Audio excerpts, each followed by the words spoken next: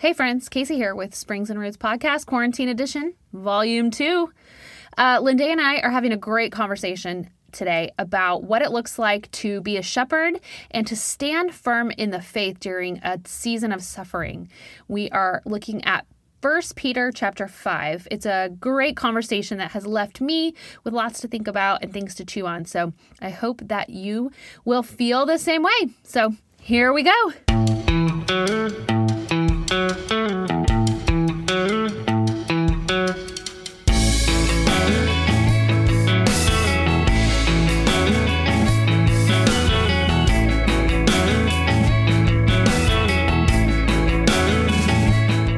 Hey friends, welcome to Springs and Roots. I am with Miss Casey today, and we are still enjoying our quarantine days, as many of you might still be as well.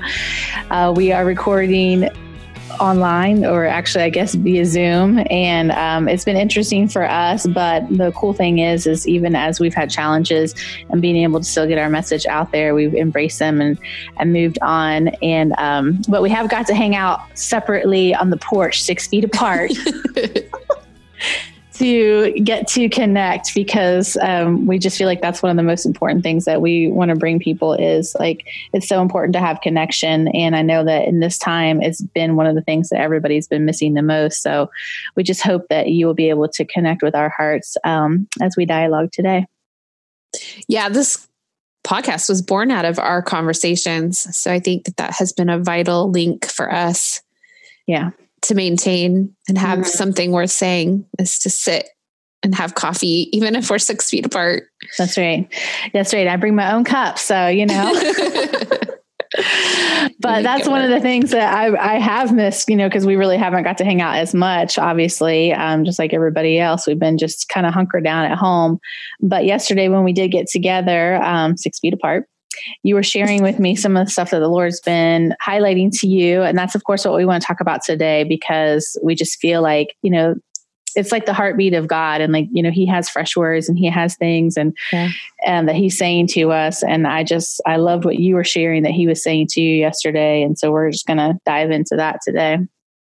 It really started with you, actually, because you had been talking a lot about how you're using this time to speak to your kids about the Lord in different ways. You know, they're not really, our district isn't really requiring our kids to do school because school is almost out. So your kids are kind of like not doing school. So you were saying, we're going to do Bible study then. That's right. And anyways, I had been kind of doing the same thing, like, okay, we'll take advantage of this and kind of refocus a little bit what we're doing with our kids and in our home. And so that kind of started it, just this idea of like, what does it look like to parent and shepherd our kids in the season? Mm-hmm. And then I came across this, I was doing a devotional and this verse just stood out to me, and it was in the Message. It's in 1 Peter, and keep a firm grip on faith. The suffering won't last forever. And that just totally kind of gripped me. And I was like, that so applies to where we're at and what we're going through. Mm-hmm. So I went, of course, and opened my own Bible and dug deeper and read the whole passage. And it's just all about being a good shepherd in times of suffering. Yeah. And you were sharing with me, like, even the context. So this is Peter, he's writing, and the context of the church is like, the church is scattered right now, which we are, you know, we're scattered in the sense that we haven't been able to, you know, come together in person, and that they're suffering. And so this is like the perfect context for the church is scattered, you know, people are suffering. What is the Lord saying? And Peter just goes into this thing that he says to them, 1 Peter 5:2, he says, shepherd the flock of God, which is among you, serving as overseers, not by compulsion, but willingly, not for dishonest gain, but eagerly. Yeah. Something, I think a broader conversation that we've been having too is like, what does the church look like right now? And what's it going to look like going forward? And I think this kind of paints that picture of what we're supposed to be doing and what it should look like, of you know, starting within your own walls and in your own community. And how do you shepherd those that are around you, and you know, who is under you? Who is your flock? Yeah. What is your flock? What should you be doing? Yeah. And I think that the first thing that comes to my mind, because I think that when you talk about being a shepherd, a lot of people maybe don't think of themselves as a shepherd. And that's really the first area to like realize is that actually, all of us, men and women, that we are all called to be shepherding someone, several people, or, a lot of people. Everybody's different on how many, but we all have that call or that responsibility as believers, that there should be somebody that we're shepherding, that we are that we are looking out for, that we are wondering, hey, how's your soul doing? How are you doing? And I think that's one cool thing that I have really seen that's happened personally for me during this, pandemic. I get several texts like, hey, how are you doing? And that was one of the first things that I did. Like, I just thought about, even in the context of our neighborhood, who do I know personally that I actually, have their text in our neighborhood, whether I talk to them a lot or little, they're just somebody that I know. Like, hey, I just want to let you know I'm here. If you need me, like, we're here.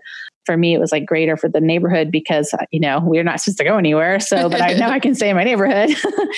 Just that idea that we all do have a responsibility for other people. It does start in our home. And then I think, as our faith is mature, it should extend outside of our home too. Yeah. I think there's a part of this too that seems right in my heart. It's like sits in my spirit well. The structure of what's happening. And I feel like maybe this is like what the Lord has intended all along. Like, just this idea that, we're hunkering down with our families and in our homes, but it's not so much the hunkering down part. It's putting the attention towards our families. And then the next step is what you're saying, our neighborhood, our neighbors, our community right around us. And I think, we've talked about this, I believe, on either the live or last week. I can't remember which one it was, but just when you're doing that well, when you're loving your neighbor well, that it spreads. And eventually that would eliminate the need for, tons of missionaries and whatever, because we're just doing what we're supposed to be doing. We're being hands and feet of Jesus right where we are. And I think there's something about that just sits really, just feels right in my spirit. Mm-hmm. Yeah. And I think too, like that idea of like taking ownership of that. Yeah, there's people that I should be checking on, that I should be, encouraging in the Lord, because it's not all of our pastor's job. Yeah. One man or one woman, or 5 people, whatever, how many pastors you have, they can't do thousands, but if everybody kind of takes their place in that realization that like, no, I'm called to shepherd people. Number one, my family, and then those that the Lord has put in my heart, that maybe I live near or that I'm just near to their heart. And I love it how it says that you do it willingly. And it's kind of like that idea of like, this isn't a burden to me. I'm willing to, shepherd and to encourage and to, just be there in whatever way you can. Because then it says, and when the chief shepherd appears, you will receive the crown of glory that does not fade away. I love that idea of like, Jesus is the chief shepherd and we're like under shepherds. Yeah. And so really that's just what we're encouraged to do through, all the New Testament is to be Christ-like.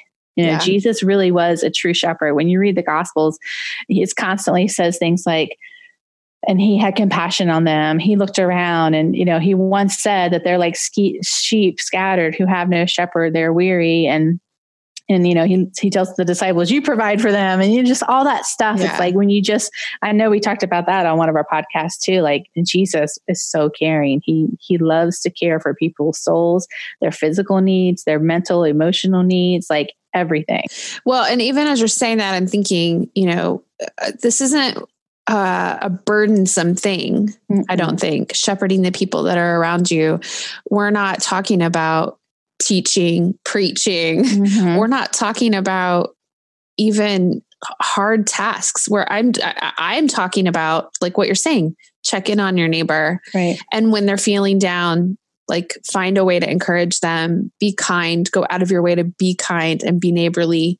I mean, I think it doesn't take a lot to shepherd. When I think of a shepherd, I think of someone who is literally just leading well and the sheep are following. Mm-hmm. And so I think it really is just being true to who you are and what Christ has put in you in a way that sets an example of leadership and sets an example of what it looks like to be calm in a season of chaos, what it looks like to walk in peace when things are kind of uncertain.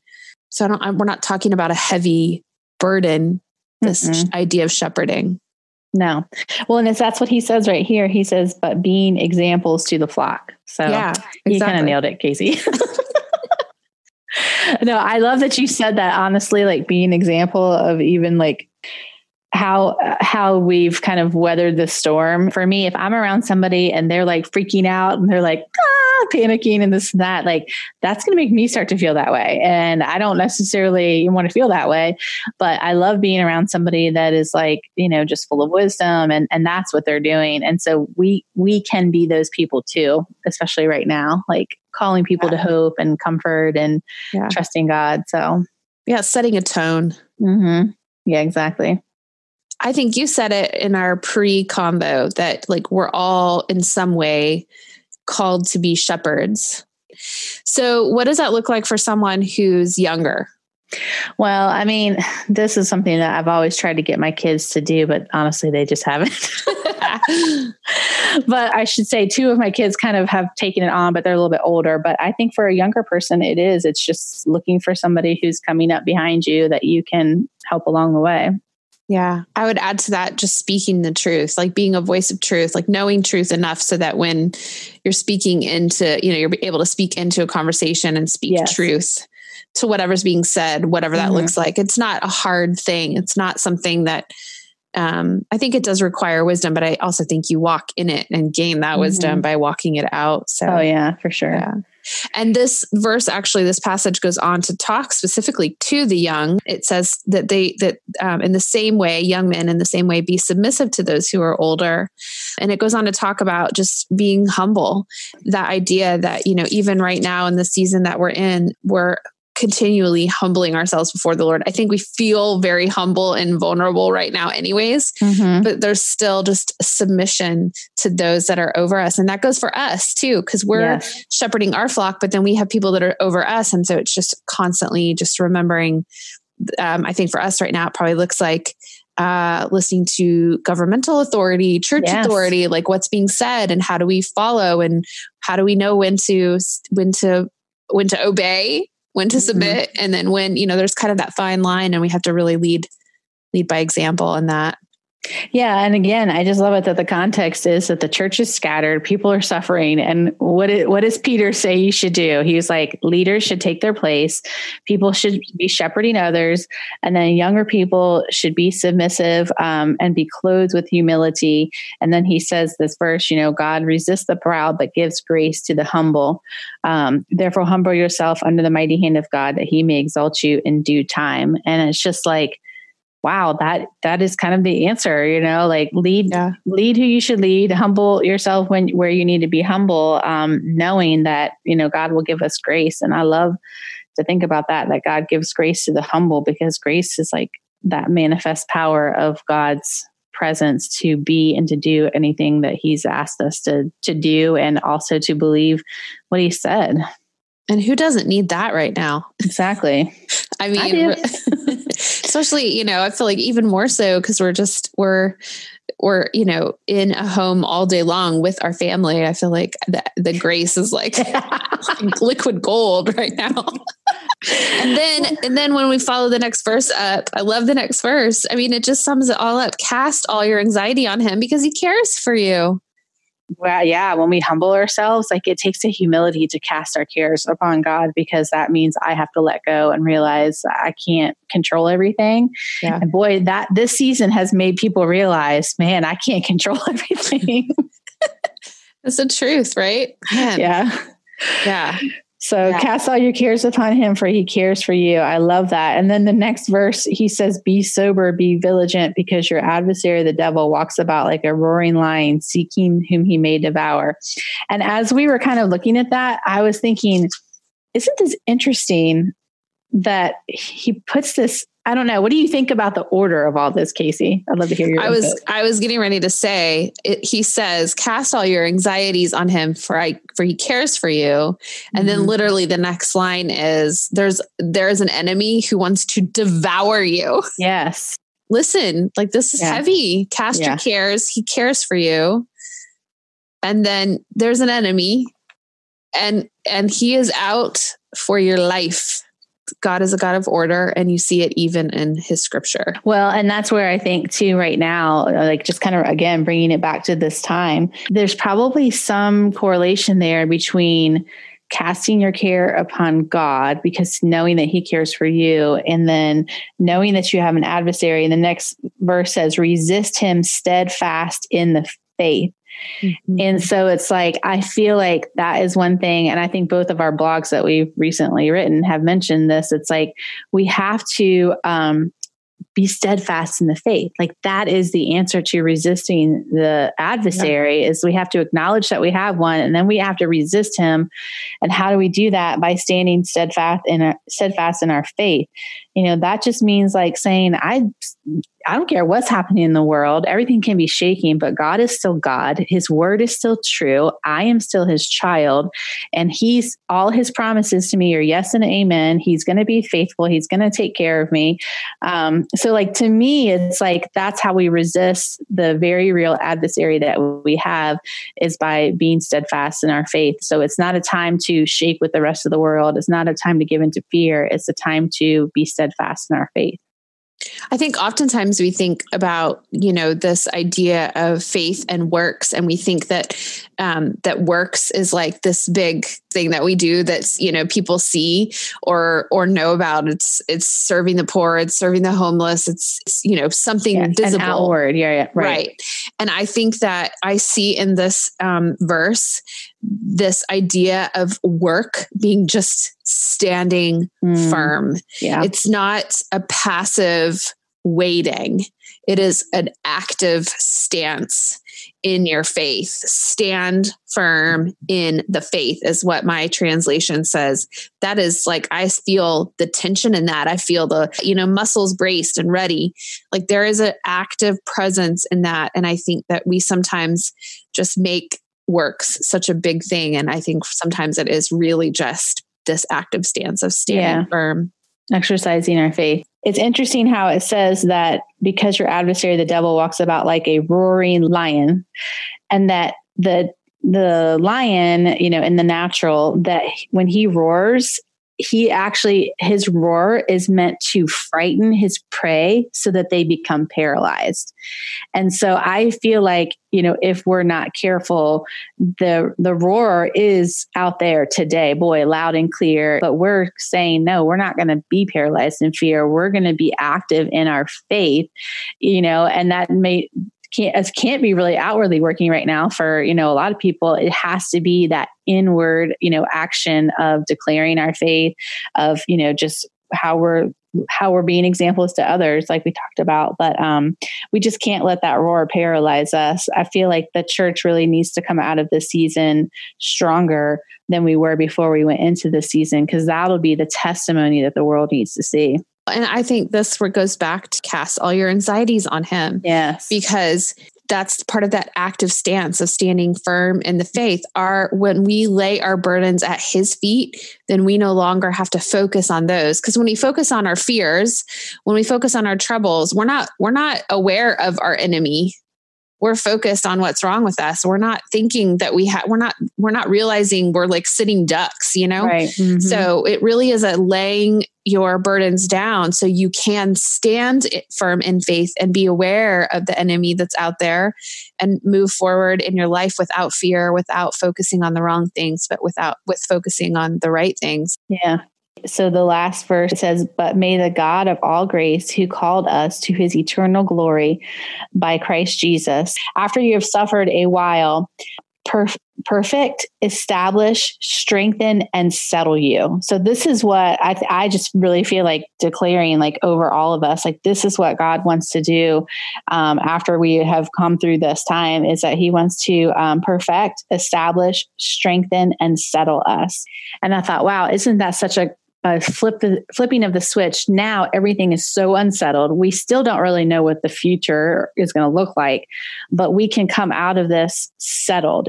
And then when I looked that up in the Greek, the word means to lay the foundation, but I love looking it up and seeing where it's used in other places. And it's the same word used in Matthew 7 when Jesus describes what a person looks like whose life is built on the rock. It says, when the winds come and when the waves come and the flood comes, that person will not be shaken, for their life was settled or founded. It's the same one on the rock.